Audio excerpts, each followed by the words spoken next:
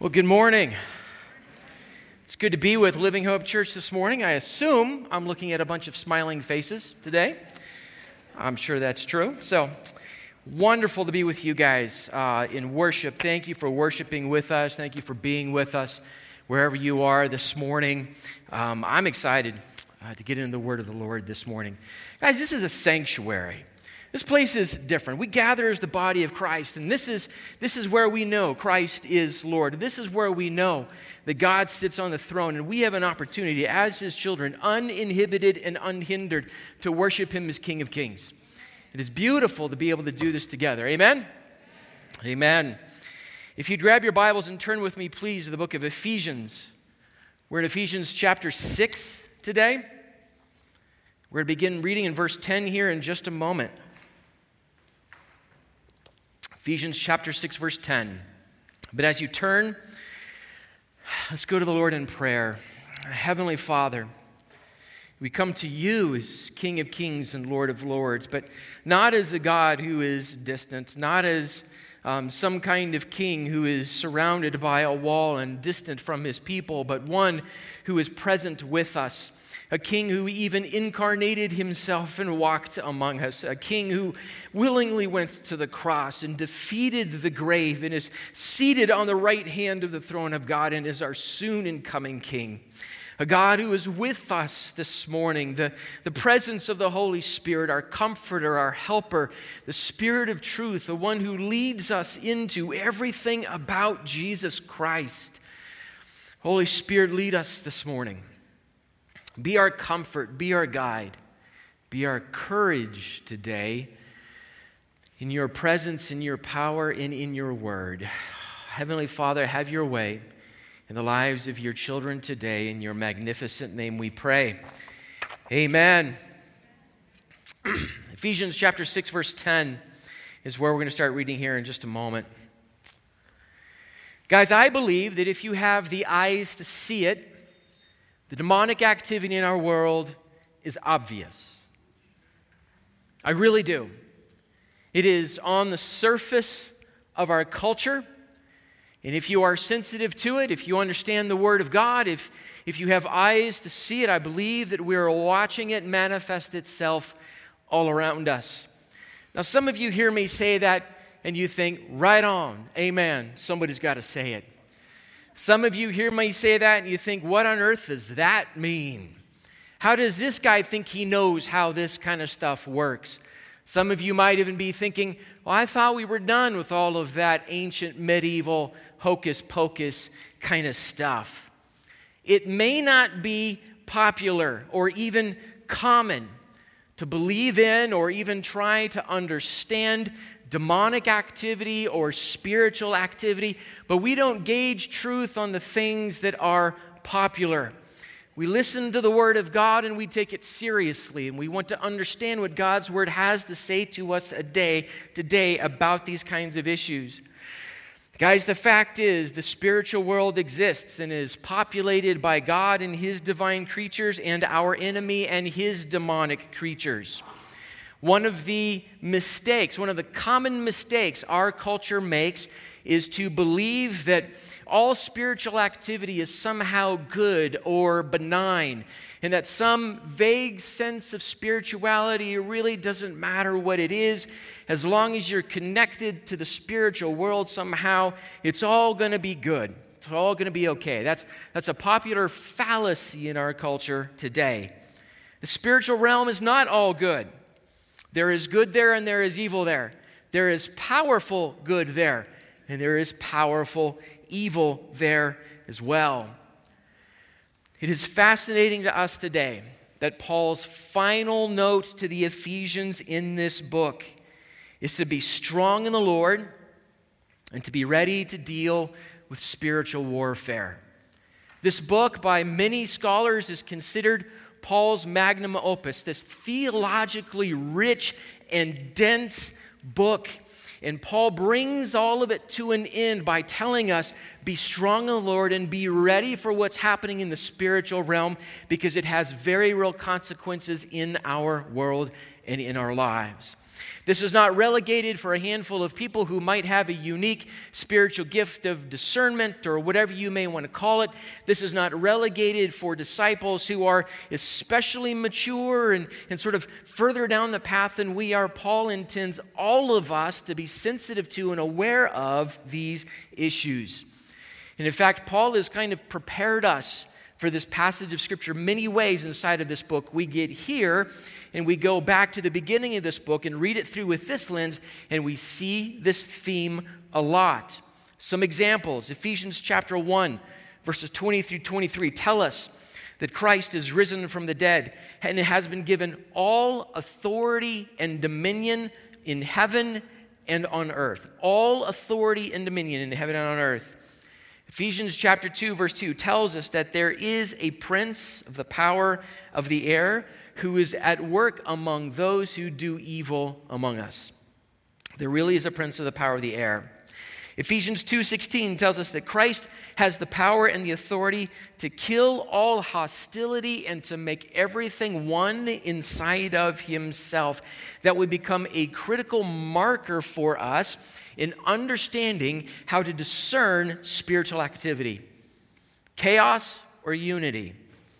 Ephesians chapter 3, verse 10 tells us that the church is God's revelation of his power and his will to the rulers and the authorities in heavenly places. That same language of the rulers and authorities in heavenly places is going to be used in our passage of Scripture today. Now, I know that this topic can become a little daunting. This topic can become a little strange. Some of us might even have some odd sort of experiences in our background when it comes to spiritual warfare. So as we enter into this topic over the next few weeks, I want to make sure we see something clearly. And this will be our touchstone because I believe it is Paul's touchstone in this passage. We need to understand this one truth.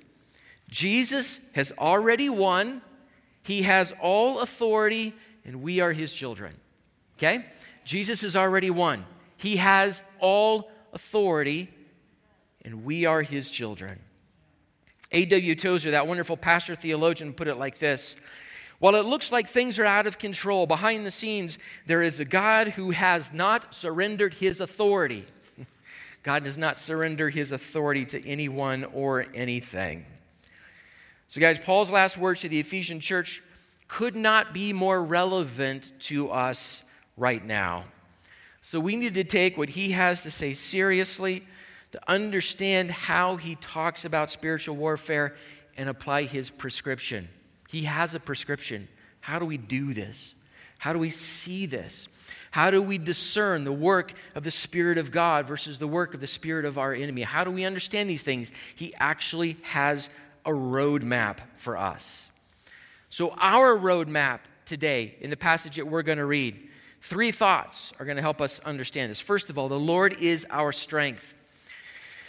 If he is our strength in this battle, we need to be closer to him than ever before, and we need to stick to the general's strategy. This passage is full of martial imagery, of military imagery. We need to be as close to him as possible, and we need to stick to his strategy. So the Lord is our strength. Secondly, our enemy is spiritual. This is an important perspective change for us. And it's something that we need to understand in this passage, and then we need to begin to flesh out on a daily basis with ourselves, with our family, our relations, our work, as we watch the news. Our perspective is this: our enemy, our actual enemy, is unseen, not what we see with our physical eyes. And Paul says our real enemy is behind what is seen. So you and I need to develop the ability, to develop the perspective to see what the enemy is up to and to treat him as the enemy and not what we see as the enemy. Now, that's hard to do. That's really hard to do, especially in turbulent times. But this is the perspective Paul wants us to have. Our enemy is spiritual. And then thirdly, take up the armor of God. The armor of God are the tools that actually work when it comes to this. So how do we pick them up? How do we use them? What are they? What are the things that God wants us to use when we speak of the armor of God? And that's what we're going to dig into over the next 2 or 3 weeks. But we need to take up the armor of God. So let's read our passage today in Ephesians chapter 6, beginning in verse 10. This morning, we're going to get through verse 13. So verse 10 says this, "Finally, be strong in the Lord and in the strength of His might. Put on the whole armor of God, that you may be able to stand against the schemes of the devil. For we do not wrestle against flesh and blood, but against the rulers, against the authorities, against the cosmic powers over this present darkness, against the spiritual forces of evil in the heavenly places. Therefore, take up the whole armor of God, that you may be able to withstand in the evil day, and having done all, to stand firm. Finally, be strong in the Lord." This last note that Paul wants to strike in this incredible book.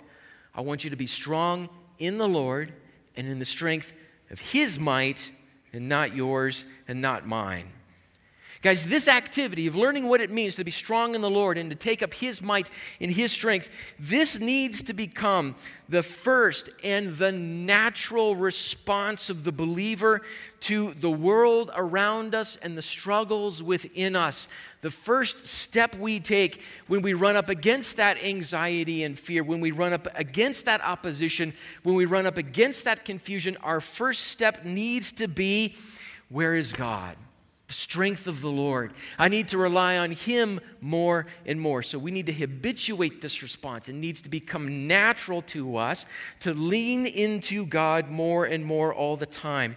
You see, guys, our temptation always is, and it's a natural temptation, it's just built into us, is that when we sort of hit that roadblock or that confusion or that anxiety, is to rely on whatever strengths and gifts and resources we have. Well, what's my strength? What am I able to do? And when we go there first, we begin to work with tools in the physical, natural realm that don't have the same effectiveness in the spiritual realm that the tools that God has do.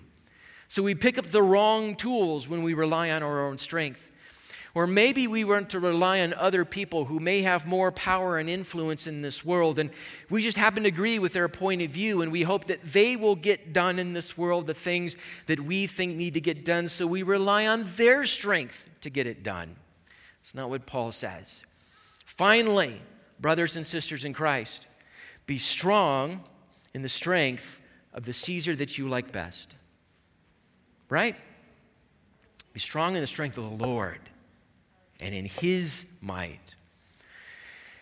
The other temptation is a temptation I think we all face, a worry, a concern that we all face when things get difficult. And that is I can't tell you how often I feel like this. Curl up in a ball, sit in a corner, and just wait for it to all be done. Right? Just kind of whistle during the storm and just wait for the sky to clear and everything will be over. Paul says, I need you to learn how to stand firm. And do all of this, take up the armor of God, withstand and stand, right? So we can't just curl up and walk away. We have to be engaged in the right kinds of ways. So guys, instead of relying on our own strength, the strength of other human beings who we think have the kind of power we want, or sort of disappearing and waiting for it all to be over, recognize this. The child of God has access to the Creator and the Lord of all things, and we are called to rely upon His power. I love that image that Pastor Ryan just used. The door is always open to the Heavenly Father. We have access to His strength and to His might. So guys, our fear or our anxiety in the face of cultural upheaval or spiritual warfare really can be turned into confident hope. So instead of that fear and anxiety that often rises up within us, to learn how to stand in the strength of the Lord, all of that can be turned into confident hope. So God is constantly working on behalf of His children. He is constantly working on behalf of his church. God has not ignored you. God has not left us behind. God has not been overwhelmed or outmaneuvered by any cultural upheaval. He is always at work. This wonderful passage of Scripture in the book of Zechariah. It's in Zechariah chapter 4. God has been giving these incredible visions to Zechariah about his power, and he keeps using physical individuals around Zechariah, an actual priest and an actual governor, and he uses them as sort of stand-ins, as examples for what God is going to do and what his Spirit is going to do. And as he uses these human individuals as stand-ins for what God is going to do, God tells Zechariah this in chapter 4, verse 6. Not by might, not by power, but by my Spirit, says the Lord of hosts. You have priests, you have governors, you have people who have certain kinds of influence and power in this world, but that's not the power that's going to make this happen. It is by my power, by my Spirit, says the Lord of hosts. There are all these magnificent names for God in the Old Testament. The book of Zechariah and some other prophets use this name for God over and over and over again. He is the Lord of hosts. What does that mean? The Message paraphrases it and pulls out what the text means. He is the Lord of angel armies. I am the Lord of military hosts. That's what that phrase means. It's by my power that these things are going to happen. So our habituated response to all things needs to be drawn nearer to Jesus Christ. So 3 questions, guys, for all of us to answer in a context like this. First of all, what does the Word of God have to say? What does the Word of God have to say? This is a temptation. Now, I've grown up in Pentecostal charismatic circles all of my life. And I've watched these things happen. I've been a part of some of these Bible studies and some of these special evenings, and these people kind of blow through town, and they have a special gift, and you come and you kind of watch things happen. And what is often the case when it comes to the topic of spiritual warfare, for some reason, Christians tend to sort of close this book and move off into some other direction and do some weird stuff. First thing we need to ask is, what does this say? What does the Word of God say? Paul actually gives us a road map for how this happens. So God has given this to us so that we can understand who He is and what His will is like. Don't let other people read this for you. Learn to read it and hear it yourself. Acts chapter 17, verse 11 is this beautiful passage of Scripture.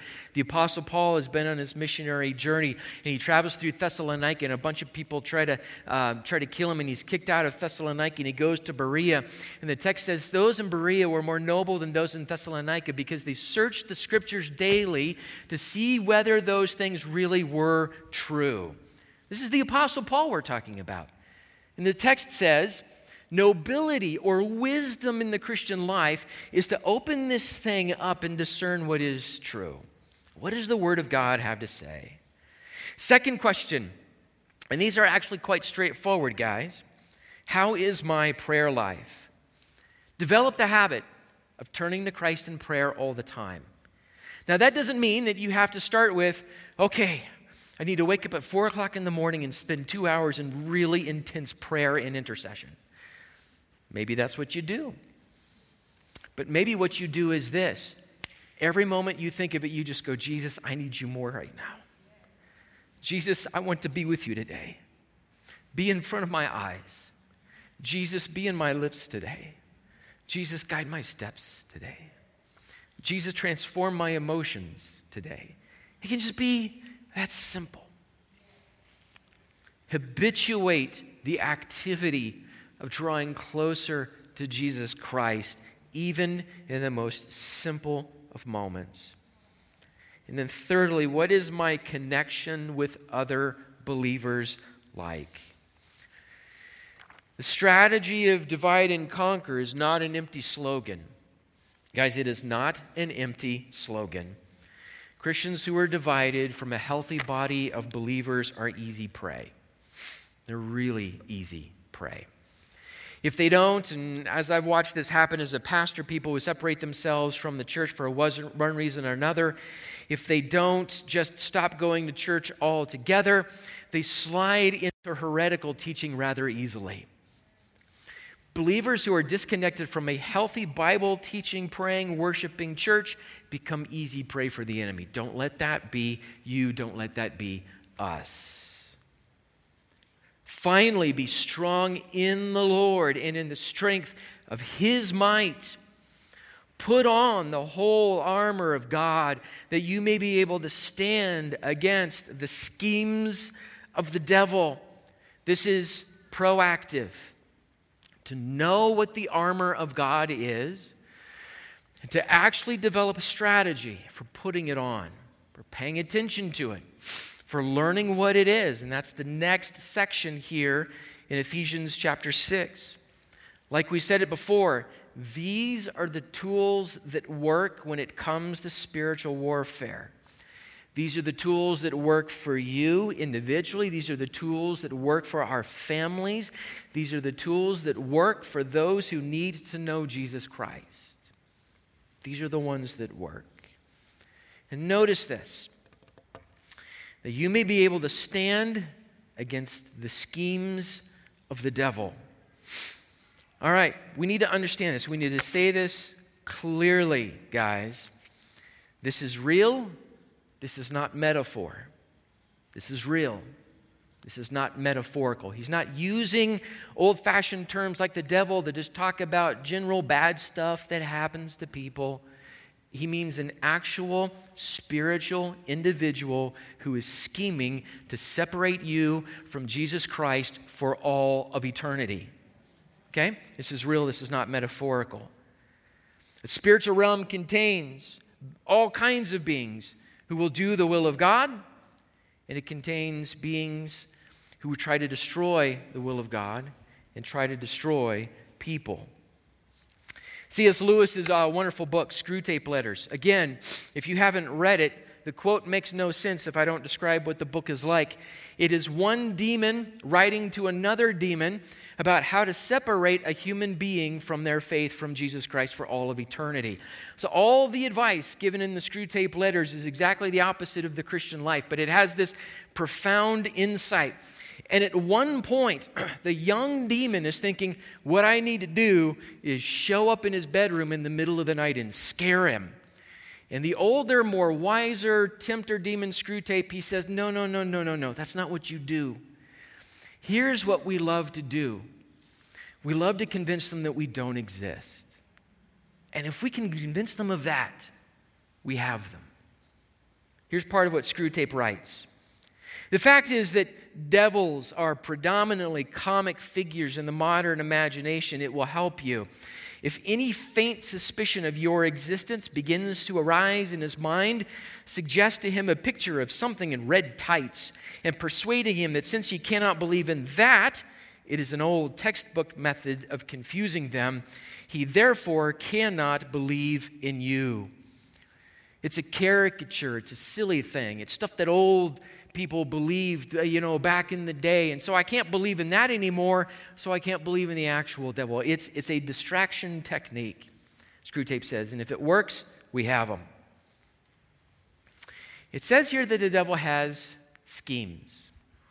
It's an interesting word that the Apostle Paul uses. It is the same word that Romans would use to speak of military strategy.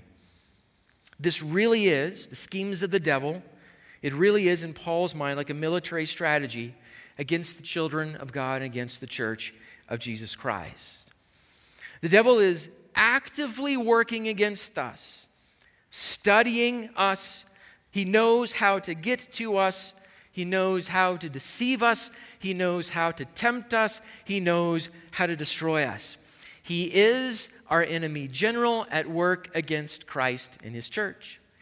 So Paul says, I need you to take up the full armor of God so that you know how to stand against the schemes of the devil. Now, this isn't just a one-off here in the book of Ephesians. This is often how Scripture speaks of the work of our enemy in our lives. The disciple Peter in 1 Peter chapter 5, verses 6 through 8. And listen to how this text builds up to this sort of famous line about our enemy. He says, "Humble yourselves, therefore, under the mighty hand of God, so that at the proper time He may exalt you, casting all your anxieties on Him because He cares for you. Be sober-minded, be watchful. Your adversary, the devil, prowls around like a roaring lion, seeking someone to devour." This is Peter's way of saying, be strong in the Lord. Humble yourself under His mighty power, and He is the one who will raise you up. I need you to think clearly. I need you to grow in your walk with Christ. Be sober-minded, be watchful. Why? Because He's active. He desires to separate you from your heavenly Father. 2 Corinthians chapter 2, verse 11, Paul simply says, "So that we would not be outwitted by Satan, for we are not ignorant of his designs." We understand what they are and how they work, and we can't be outwitted, outdone, outsmarted by him. 2 Thessalonians chapter 2 is this incredible passage of Scripture that a lot of it has to do with the rise of this final world order and this final world leader who will deceive many and draw many away from God and God's kingdom into the kingdom of Satan. And this is part of how the text describes how this works. 2 Thessalonians 2, verse 11. "The coming of the lawless one is by the activity of Satan, with all power and false signs and wonders, and with all wicked deception for those who are perishing, because they refused to love the truth and so be saved." What is the first thing we pick up with the armor of God? Truth. Paul says, here's how people are deceived. They actually refuse to love the truth that is in Jesus Christ. And when that happens, they're swooped up by the enemy and they're drawn away by falsehood. False power, false miracles, false ideas, right? So this is unsettling in many ways, but the solution is already contained in Paul's description of the situation. Those who refuse to love truth become easy targets. So put on the whole armor of God that you may be able to stand against the schemes of the devil. "For we do not wrestle against flesh and blood, but against the rulers, against the authorities, against the cosmic powers over this present darkness, against the spiritual forces of evil in the heavenly places." All right, again, the language here is intense. Now, the first thing our minds are drawn to are, wow, what does all of this mean? Rulers and authorities and cosmic powers and present darkness. What does all of that mean? The first word I want us to hear is wrestle. What we don't wrestle against is flesh and blood. What we do wrestle against is all of these other things, all of this other stuff. How many of you wrestled in high school or college? That's close combat. You don't wrestle from 20 feet. There's no social distancing in wrestling, is there? This implies it's right here. This is intense. We think when we read this language, rulers and authorities and cosmic powers, we think of those gigantic things in other places in Washington, D.C., and New York, and Tokyo, and Paris, and London. And sure enough, that kind of thing really is the case. But Paul says it's right here. What we're wrestling against right now is close to us. It happens in our hearts, our minds, our lives, our marriages, our families, our places of work. This is where it happens. It's enormously intimate. The battlefield is intimate when it comes to this. It is in us. It is right around us. But because the battlefield is close to us, this is also where Christ can have complete victory. That victory is imminent. That victory is close to us. It is intimate when we learn how to take up and use what Christ gives us. This is where healing and restoration can happen. And this is where advances against the enemy can actually occur. Not just out there in the great big spaces, but right here in our flesh and blood lives. For this is what we wrestle against. So this is this incredibly important perspective change for believers. We are striving against spiritual forces, not against the flesh and blood around us.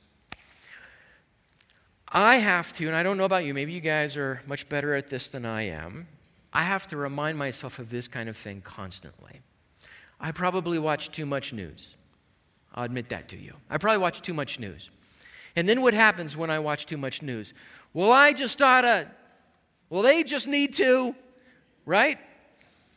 We begin wrestling against flesh and blood. Paul says, you wrestle against what's happening in the unseen. We need to learn how to wrestle against what's happening behind what we see. This is important for the follower of Jesus Christ because who and what we see around us become easy targets for our anger and anxiety and our fear, even what happens in our own flesh. But guys, the enemy can use that. The enemy uses that constantly, causing all the wrong kinds of division and strife and anger. In fact, guys, so much of what is going on literally in our culture right now is exactly the kind of chaos the enemy wants to create between us. This is an example of the deception of our enemy. And this is part of why I say if we have eyes to see it, the demonic activity is clear to us. Recreating hatreds between entire classes of people in order to perpetuate this downward spiral of chaos and hate. This is demonic. But Christians can break this cycle by being able to see behind the flesh and blood to our real enemy and what he is up to. Every one of those people whom you disagree with or whom I see as causing chaos in our culture is a human being created in the image of God and for whom Jesus died. And I have to remember that. They are tools of the enemy, just as there are times in my life where I have become a tool of the enemy's schemes. Paul goes on to great lengths to name these things. He uses this fascinating string of terms to speak of it. He speaks of rulers. We're wrestling against authorities, against cosmic powers over this present darkness, against the spiritual forces of evil in the heavenly places. All of these are terms for spiritual beings and spiritual forces. It's not a uniform group of things. As we walk through Scripture and we see even the throne room of God, or we watch these things happen and unfold in Scripture, there's not just sort of, so to speak, one group of angels and one group of demons. It is a manifold group of divine beings with different kinds of roles and authorities and powers as Scripture unfolds them for us. One of the phrases that Paul uses here is a phrase that catches our imagination, and it is actually a word that Paul made up. It's unique to him. When he speaks of cosmic forces over this present darkness, it's a unique word, and it just means cosmic forces. The words that Paul puts together mean world rulers. Now that's interesting. This is what we're wrestling against. And over this present darkness, what Paul is telling us is that there are divine world rulers who create chaos. They preside over the creation of chaos. So guys, political philosophies, legal philosophies, economic philosophies, educational philosophies, individuals who stoke chaos and division are being driven by demonic forces. Driven by demonic forces. A passage of Scripture that we read in Christmas and we sing and we hear tells us that the Son who was born to us is the Prince of Peace. One of the tools that we pick up that are effective for spiritual warfare is that we shod our feet with the gospel of peace. One of the passages in the Scripture that sort of gives us this really unique glimpse into the kind of thing I believe the Apostle Paul is speaking of here, cosmic powers that rule over this present darkness, is Daniel chapter 10. And I'll let you go back and read that passage of Scripture. But Daniel has all of these fascinating interactions with the spiritual realm. And in Daniel chapter 9, most of that chapter is Daniel realizing what God is getting ready to do. So he goes to the Lord in prayer, and he's repenting on behalf of his nation.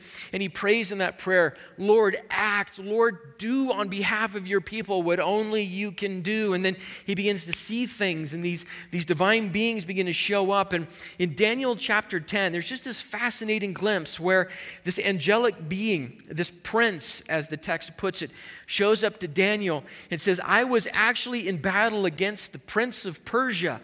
And during your prayers, I was released because another prince, the Prince Michael, came and relieved me so that I could come to you and I could reveal to you what is going to happen. And that's Daniel 10, 11, and 12. But Daniel gets just this really quick glimpse into these world rulers that preside over chaos and how God's spiritual realm is warring against that spiritual realm and what the power of prayer can actually do.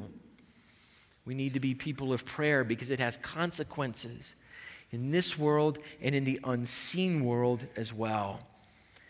So this important perspective shift for us, guys. People may be evil or used by evil forces, but they are people made in the image of God. God, in the image of God, people for whom Christ died.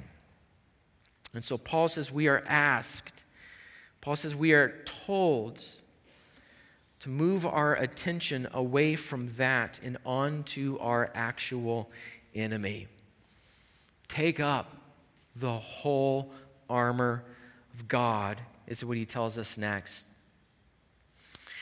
Take up the whole armor of God that you may be able to withstand in the evil day, and having done all, to stand firm. So it's at this point that Paul now begins this roadmap, what we need to do in the face of the schemes of our enemy and what is going on around us. So do I want to see more clearly through the fog of our culture?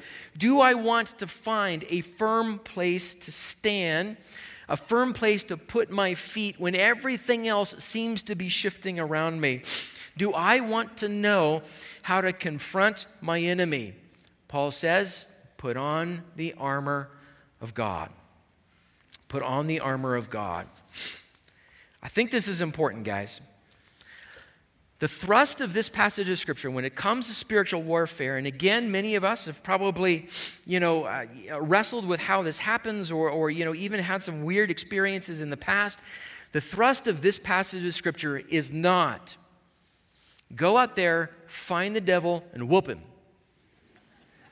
The thrust of this passage of Scripture, when we speak of spiritual warfare, is saturate yourself in the character of Jesus Christ. That's the thrust of this passage. Everything listed that is the armor of God is the character and the power of Jesus Christ. Then he says, you will withstand. Then you will stand. Then when the moment is right to be proactive, you will know how to do it and you will be ready. That's the thrust of this passage of Scripture. And so if you learn to do this, we can stand firm in the evil day, he says. Paul's sense is that we are in that day, but it is not yet complete. It will continue to roll itself out until Christ the King comes. So instead of beginning with the kinds of tools that you and I have at our own personal disposal, we train ourselves to begin with the tools that God gives us.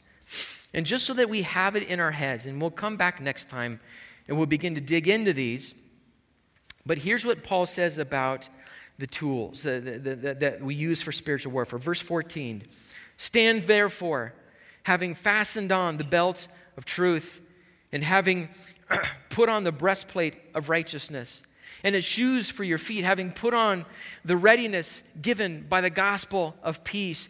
In all circumstances, take up the shield of faith with which you can extinguish all the flaming darts of the evil one, and take the helmet of salvation and the sword of the Spirit, which is the word of God, praying at all times in the Spirit with all prayer and supplication. To that end, keep alert with all perseverance, making supplication for all the saints and also for me, that words may be given to me in opening my mouth boldly to proclaim the mystery of the gospel.